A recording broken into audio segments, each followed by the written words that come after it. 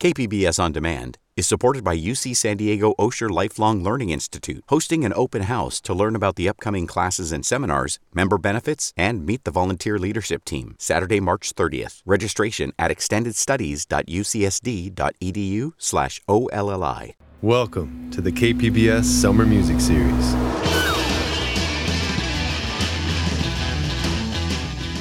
In this episode, we'll talk to legendary MC5 guitarist Wayne Kramer about rising to fame in the wake of the 1967 Detroit riots. And we'll hear from San Diego's own Scrapes, an experimental electronic duo that embraces chaos through improvisation to create some truly original music. That's next.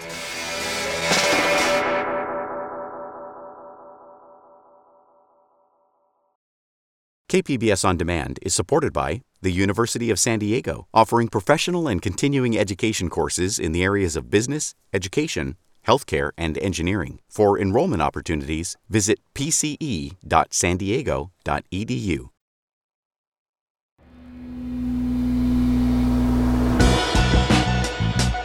Welcome to the KPBS Summer Music Series, San Diego's own music discovery podcast that features encore presentations of our best in-studio performances and interviews, celebrating our diverse music scene and beyond. I'm your host, Kurt Koenig. 50 years ago, Wayne Kramer and his band, the Motor City Five, released their debut album, Kick Out the Jams, high-energy rock and roll that provided the soundtrack to a youth movement of social and political revolution. Kick out the jams, motherfucker! But rock stardom turned out to be a mixed bag for guitarist Wayne Kramer. Guns, drugs, and police confrontations led to addiction and prison. After his share of hard time and hard times, Wayne Kramer got back on the road with a new version of MC5 and a new memoir, The Hard Stuff, Dope, Crime, the MC5, and My Life of Impossibilities.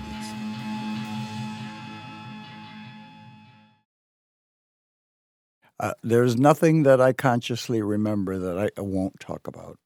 Okay. If I remember it, I'll talk about it. And so, do you remember your first time just being turned on to music or listening to music before being a musician? Sure. Yeah. Detroit in 1958 was a boom town. The auto factories were going 24/7. Good union jobs were available. And there was a sense that all things were possible. If you needed it built, we could build it in Detroit. And the future was wide open. And in this atmosphere, music was ubiquitous. You heard it everywhere. It was on the car radio. We had a handful of radio stations that were all very competitive and played the hits of the day.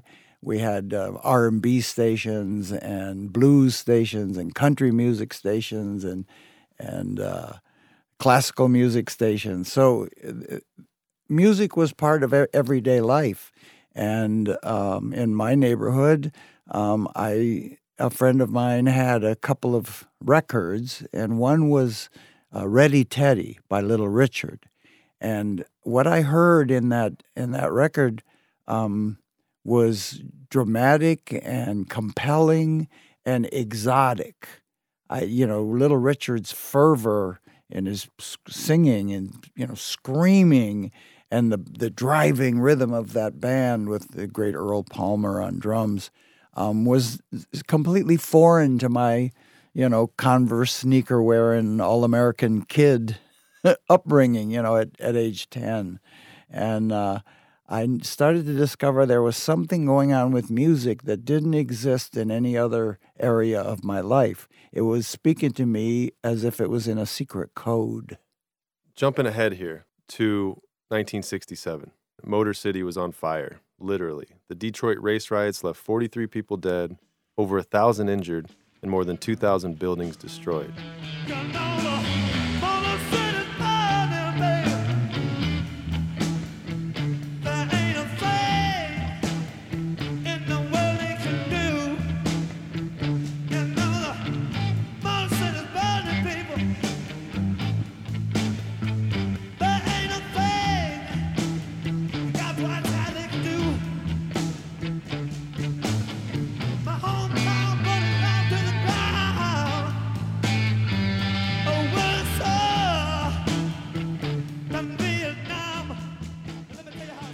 leading up to your legendary album, Kick Out the Jams, set the scene for us. What was MC5 up to? We were trying hard to put a performance together. It wasn't just about playing music. It was about blowing people away. We wanted to mesmerize audiences. We wanted to provide them with a cosmic experience that included, driving rhythms and danceable music, but that also had great theatrical flair and costumes, and we developed a kind of almost Pentecostal atmosphere of encouragement and connection with our audience. And we addressed our audience's concerns directly. It wasn't around the side. It was face to face. The people in the audience were concerned about the same things I was concerned about: the war in Vietnam, civil rights, the planet, police brutality, outdated 50s sexual mores. We felt the adult generation was ruining everything, and it was our job to fix it. And you were very much involved in the community and just what was going on and building around you. How was the MC5 involved in the politics and youth movement of the time? In the 1960s, there was an unspoken agreement amongst all young people that our parents' generation were blowing it, that we couldn't justify this war in Vietnam. And I have no quarrel with the warriors, but I do have a quarrel with the policymakers. It was an illegal war. It was an undeclared war, and we couldn't justify it.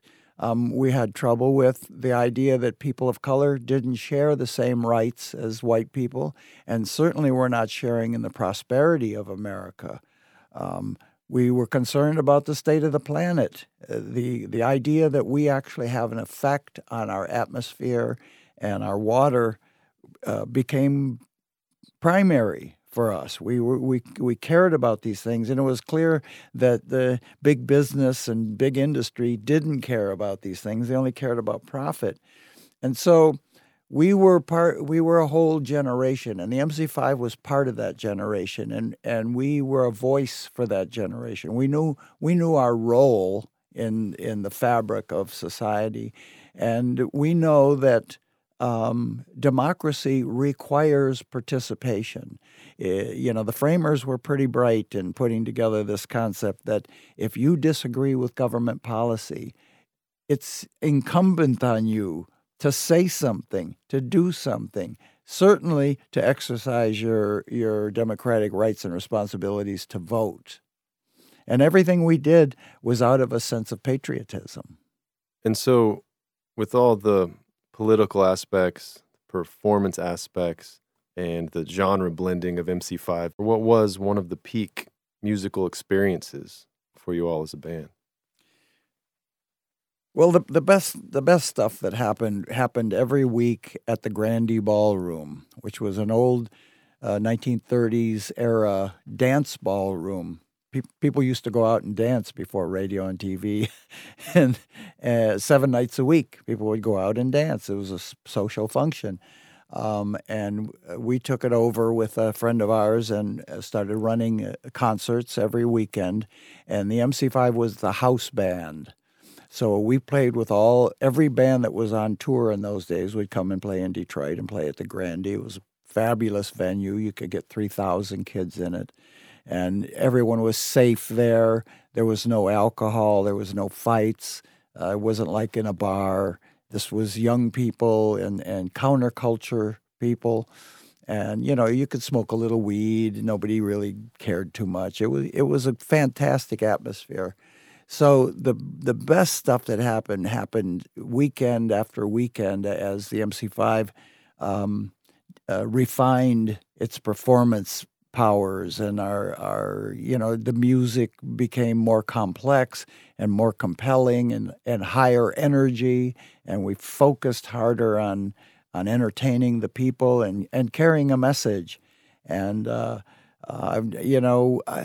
are certain nights in music where I've come to believe that it just doesn't get any better. They're like, this is a peak moment, and we had those a lot in those days. Regarding Detroit and where you were making this music and this scene, it's the birthplace of Motown. And not just Motown, but also countless jazz legends like Milt Jackson, Ron Carter, Donald Byrd, and Yusef Lateef. The Jones Brothers, Elvin Jones, yeah. A very long list. And, forever. And a huge influence on bebop and hard bop genres of Yes, jazz. sir. Also, MC5 lead singer Rob Tyner took his name from McCoy Tyner, John Coltrane's piano player. That's true. Yeah, he sure did. So can you just sum up how jazz influenced your guitar playing and the MC5 sound? By the time I was 19 years old, I was fairly accomplished at the guitar. I could play all the popular music of the day. I could reproduce what the British guitarists were doing, what George Harrison or Keith Richards was doing, and I was really interested in what Jeff Beck was doing, and I'm still interested in what Jeff Beck is doing. He's playing greater than he ever has. He's fantastic. And I started to wonder, where was my voice? What was my contribution to the music? And so if I took my best Chuck Berry solo or if I imitated somebody else's solo and I played it as hard as I could and as fast as I could, then where do I go from there? Like, what's the next step? And I found the answer in the free jazz movement of the 60s and 70s, the musics of Cecil Taylor and John Coltrane and Sun Ra and Albert Ayler. All of a sudden I heard musicians that were taking the music beyond Western musical, 12-tone rhythmic concepts and Western harmonic concepts into a whole new area, whole new range of expression. And for me, that was the answer to the riddle. This is where I want to go with the guitar, and we kind of decided that as a band we wanted to follow their lead, try to catch up to Sun Ra.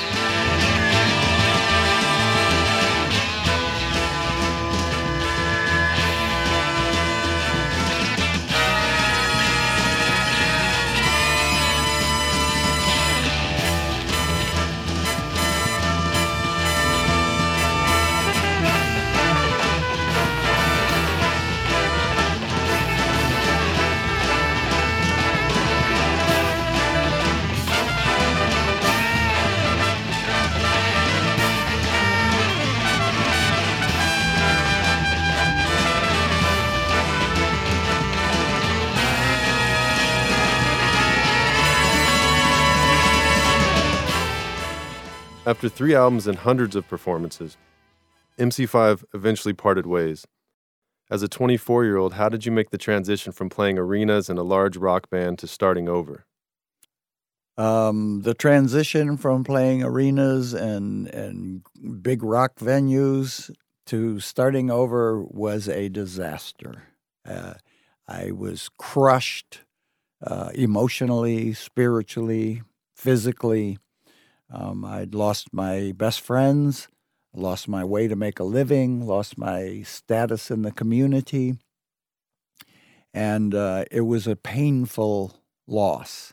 I don't mean to make it maudlin or melodramatic, but I was a young man and I worked really hard to make the MC5 what it was, and to one day wake up and have it all go away was a terrible blow to me, and really I think was painful, and sadly I discovered the pain-killing properties of Jack Daniels and heroin, and that soothed the pain, and it worked very well. It was very dependable, except it had terrible side effects. The side effects ultimately being sickness, poverty, homelessness, and ultimately a federal prison term.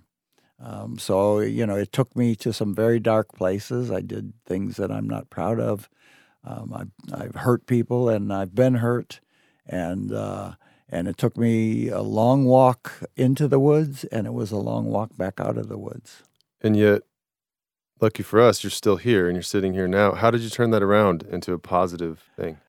I think I aged out. We have an expression I work in the prisons, helping prisoners rehabilitate and violence prevention through our nonprofit Jail Guitar Doors. And we noticed that when men in prison hit around age 50, they're done being gangsters and they're done being tough guys and they're done being hustlers. They just want to have a nice home and a wife and a little family and a job and enjoy the simple pleasures of life.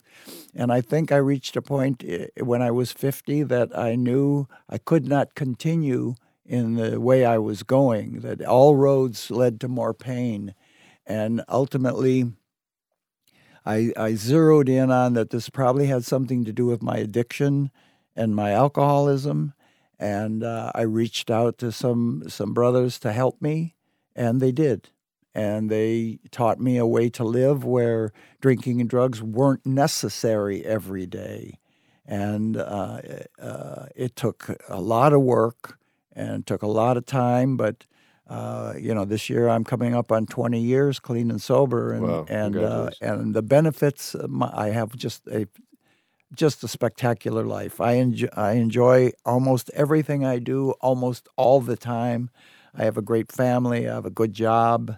I'm here today talking with you and to all our mainline mellows out there in San Diego. I got nothing to complain about these days. And the Clash actually have a song about you and your experience that led to you being in prison in federal penitentiary called Jail Guitar Doors. Yeah. Can you tell us just briefly about that? While I was in prison, a new music style emerged, punk rock. And there was a band in England, very conscious band, The Clash. And in a show of solidarity from some brothers across the sea, they wrote this tune called Jail Guitar Doors. With the lyric, let me tell you about Wayne and his deals of cocaine, a little more every day, hold for a friend till the band do well, but the DEA locked him away. Clang, clang, go the jail guitar doors. And I thought this was a terrific gesture on their part and really appreciated it. And then didn't think much more of it for about 30 years.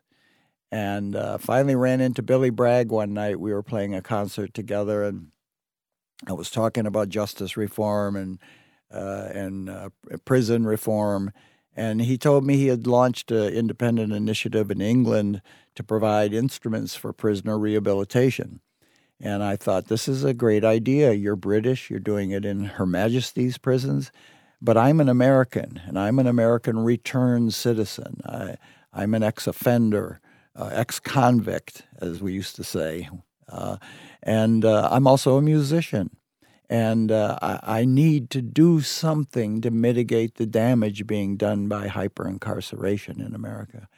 And so I'm going to take this on for America. And that was about 10 years ago now. Today, our instruments are in over 120 American prisons. We run songwriting workshop programs across the country. Here in San Diego, out at the Donovan State Prison, we run a program there. In the county jail here in San Diego, in the L.A. County Jail, and California Department of Corrections. We're on 10 different prison yards in the CDCR. And all across the country, in Detroit, at Rikers Island in New York, up in Massachusetts, down in Texas. And we are enjoying a fruitful expansion. We've been blessed to become friends with the great Dr. Bronner's Corporation, and they support our work, and we really appreciate it. And we've been able to accomplish a great deal to see people go through a fundamental change in personality. You know, education is important, but it takes a change of heart. And we know that art is one of the few things that reach people on a deep enough level to bring about that change of heart. You know, that I can I can put an instrument in a prisoner's hand and task him with telling his story in a song. And the process of doing that work is transformative. He or she starts to see that they actually have something of positive to contribute to the world, something of beauty, something enjoyable, maybe sometimes for the first time in their entire life. And that's the beginning of the hard work of rehabilitation. Also serves to reduce violence in prisons. I've heard it 100 times where captains and lieutenants, hardline corrections officers will tell us that we brought the guitars on the yard, launched a program, and violence went down on the yard. People have something positive to look forward to. Wow. So in all the positive ways you've influenced the world and music, MC5 is often cited as the favorite band of other famous bands, like Sonic Youth, Motorhead, Rage Against the Machine, the Ramones, and of course The Clash. MC5 was on the cover of Rolling Stone magazine, nominated to the Rock and Roll Hall of Fame 3 times, and you've been named by Rolling Stone magazine as one of the 100 greatest guitarists in rock. So you've got nothing left to prove. Why are you back on the road? Because I love what I do, and the idea that I helped create this music 50 years ago, and it's more relevant today than it's ever been. I wondered for a while, would the music hold up? It's 50 years. That's half a century. Styles come and change and fashions change. And the first show we did this summer out in Scandinavia, by the second song, we had won the crowd over. They understood exactly what we were doing, that we were bringing the rock. And was this with the new lineup, the MC50? Yes, this was with MC50. Can you tell us a little bit about that lineup? My fellows, Rob Tyner, Fred Smith, and Michael Davis died. Drummer Dennis Machine Gun Thompson is still alive, but he's not touring. He may do a couple shows with us. I don't know. I'm leaving that up to him to decide.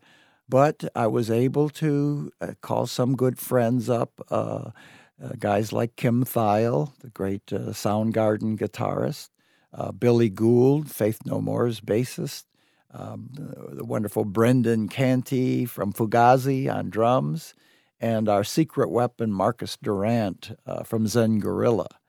And the thing about these guys, they are all good brothers, if you know what I mean. They're good traveling companions. They're all whole in their own psyches. There's no prima donnas or ego trippers. They're intellectually curious. They have fantastic sense of humor. So we enjoy each other's company, which is the most important thing touring. And each of them have their own personal connection to the music of the MC5 apart from their friendship with me. At a certain point in each of their lives, they discovered the MC5, and they heard something in the message and the music of the MC5 that was meaningful to them, that they incorporated into their own journey and their own music and their own bands. And so today, the fact that we can play this music together, I think it's a lot more than just being hired for a job, because they've internalized the message of the MC5, and they're all playing at the peak of their skills, but they're not cynical.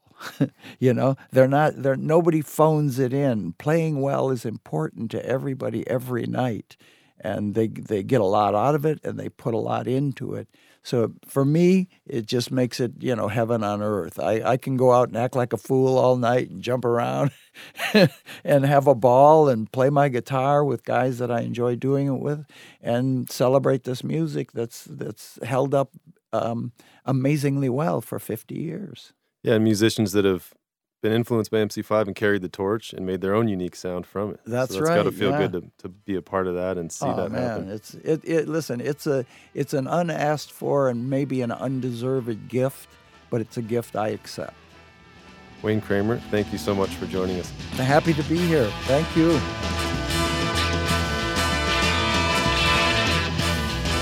Next up, harnessing chaos through improvisation. We talk with San Diego's own Scrape.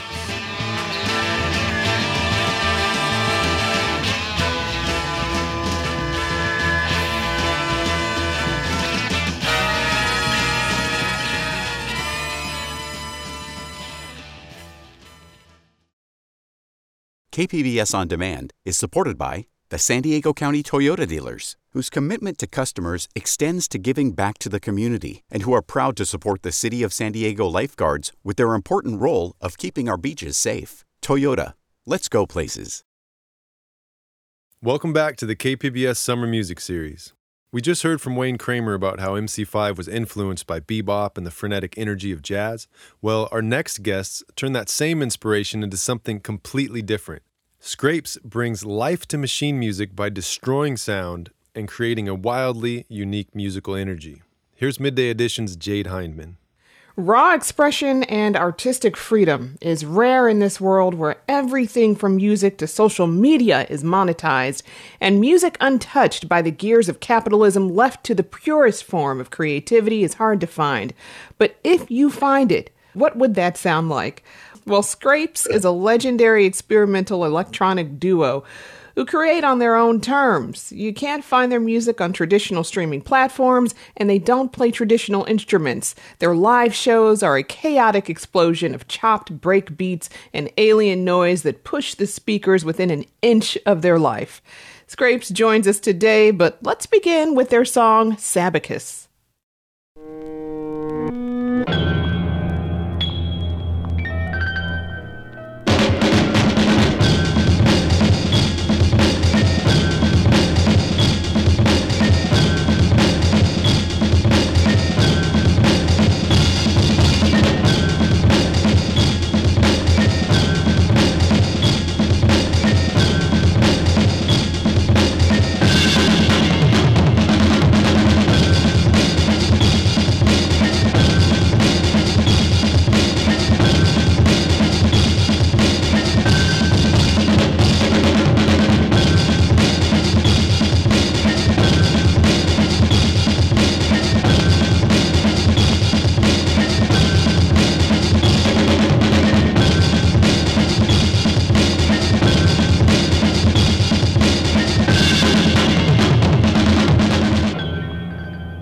Definitely hear the jazz behind the chaos there. That is Scrapes with Sabacus, and I want to introduce Scrapes, Tension, a.k.a. John Calzo, and Psycho Pop, a.k.a. David Lampley. Thanks for joining us on the KPBS Summer Music Series. Oh, thank you so much. Thanks for having us on. So first question, how did you meet and start Scrapes? We met in high school. We had mutual friends that were into music also. David was at the time producing like hip hop stuff and rapping, and I was DJing, and I did some scratches for his album, and we just connected through music and had like the same wavelength of creating crazy sounds and chaos stuff. So all this chaotic sound, I mean, what is your process? Just whatever we could find that could plug into the amplifiers and amplified noise, pretty much. It's just all freestyle, jamming out. It's like free jazz, basically. So what instruments do you use to make your sounds? I use like a little synthesizer. I have a couple synthesizers and a lot of effects, and found electronic things that could be plugged in or amplified. Yeah, I use modular synthesizers, samplers, mostly just capture sound and try to chop up the sounds to create rhythms and noise. Field recordings, reel-to-reels, tape decks, old records. Nice. I mean, it's you use this process called circuit bending. I mean, tell me about that. Yeah, circuit bending is just taking like any instrument, toy, anything that makes sound that's battery powered or electronic powered, but I just open it up and just poke around in the inside of it and see if it alters the sound, makes anything sound crazy, and destroy the original sound.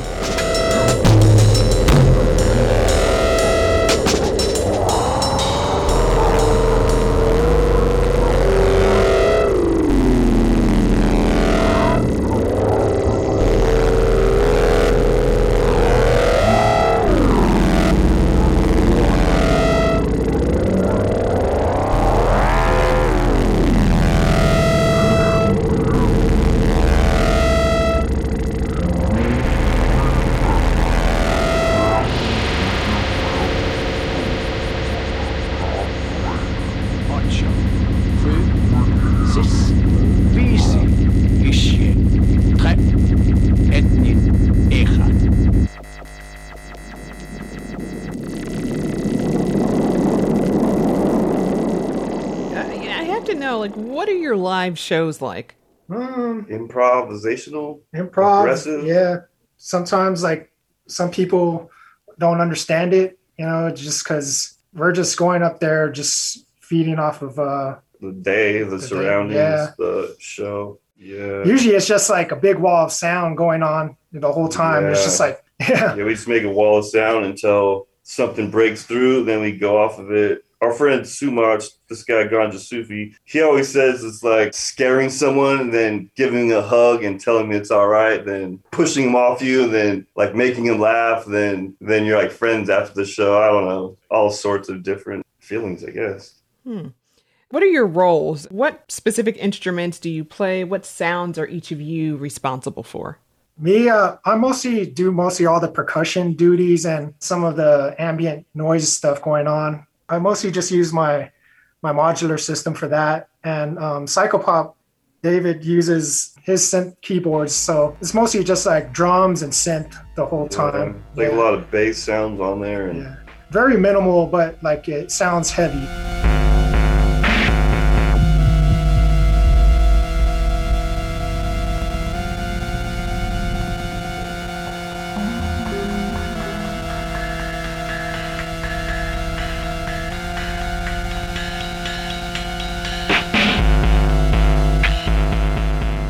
Where do you get these crazy sounds? Sometimes we use a tape loop on a reel-to-reel. I have like a machine that's to take a hearing test, and it makes all these crazy sounds out of it. We'll throw some delay and some distortion on it. Yeah.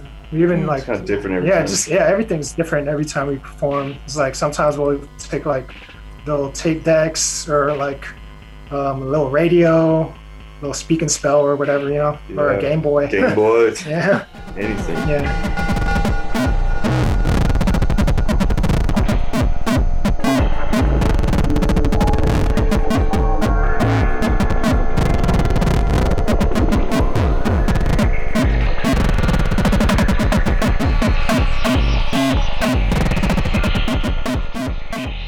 Man, so how do people respond to your music? I think people were scared at first, but it seems like people through the years got the idea we're trying to do, and hopefully they're feeling it. But it's all right if they don't.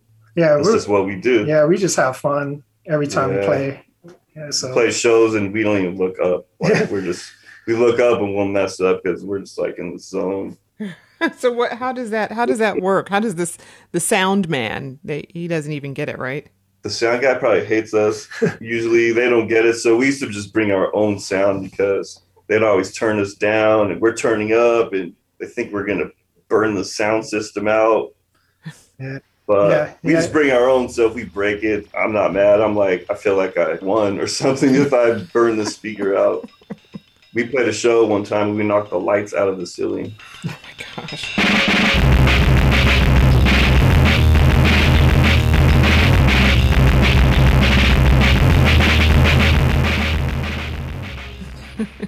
I would imagine that like the crowd's reaction is different too. Like you've toured Europe many times. I mean, how's the crowd reaction different there than from here in the US? Some of our shows in Europe, I feel like people are dancing and moving and just hanging on to every snare and bass line. In America, it seems like they're more just observing and trying to see what we're doing, studying or something. Well, like in other countries, they don't really stare too much at our equipment. They're just mostly just feeling the vibe of the music, dancing around or having a good time. Yeah, it's really cool to watch. With that, I want to take a listen to Heavy Machinery.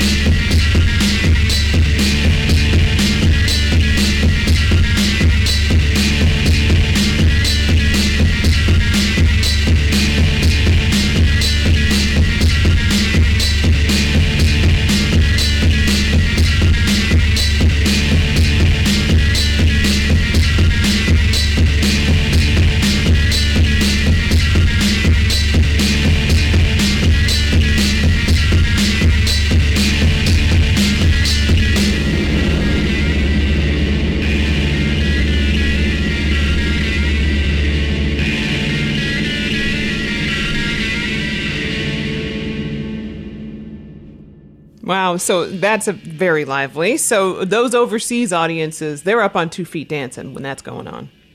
Yeah, usually like the energy gets a lot. People are swaying, and like people go to the spots to just get loose.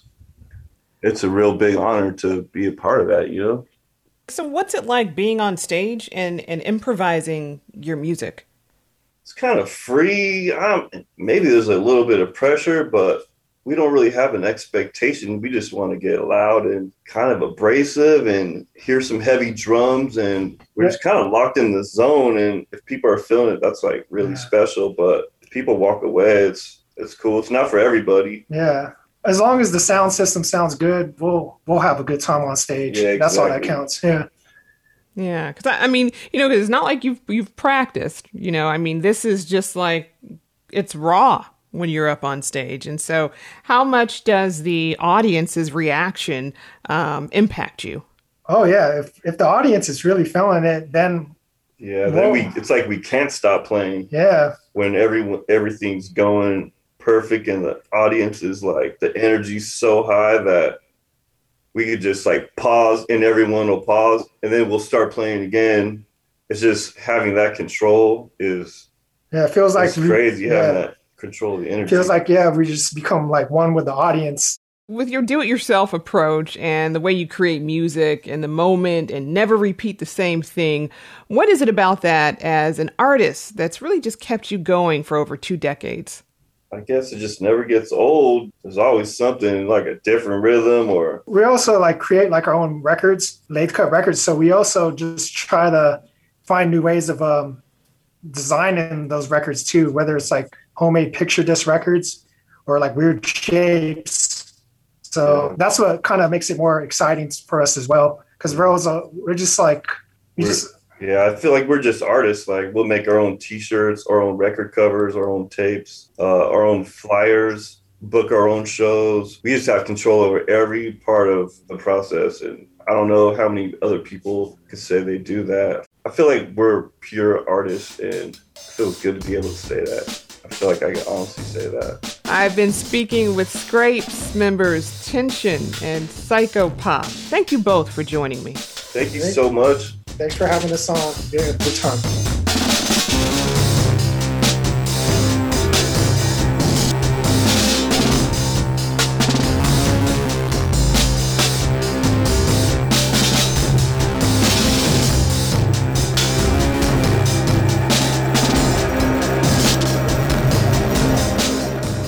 Thanks for listening to the KPBS Summer Music Series. To catch a new episode every 2 weeks, subscribe wherever you get podcasts. And for performance videos and more great artists, visit kpbs.org/summer music series.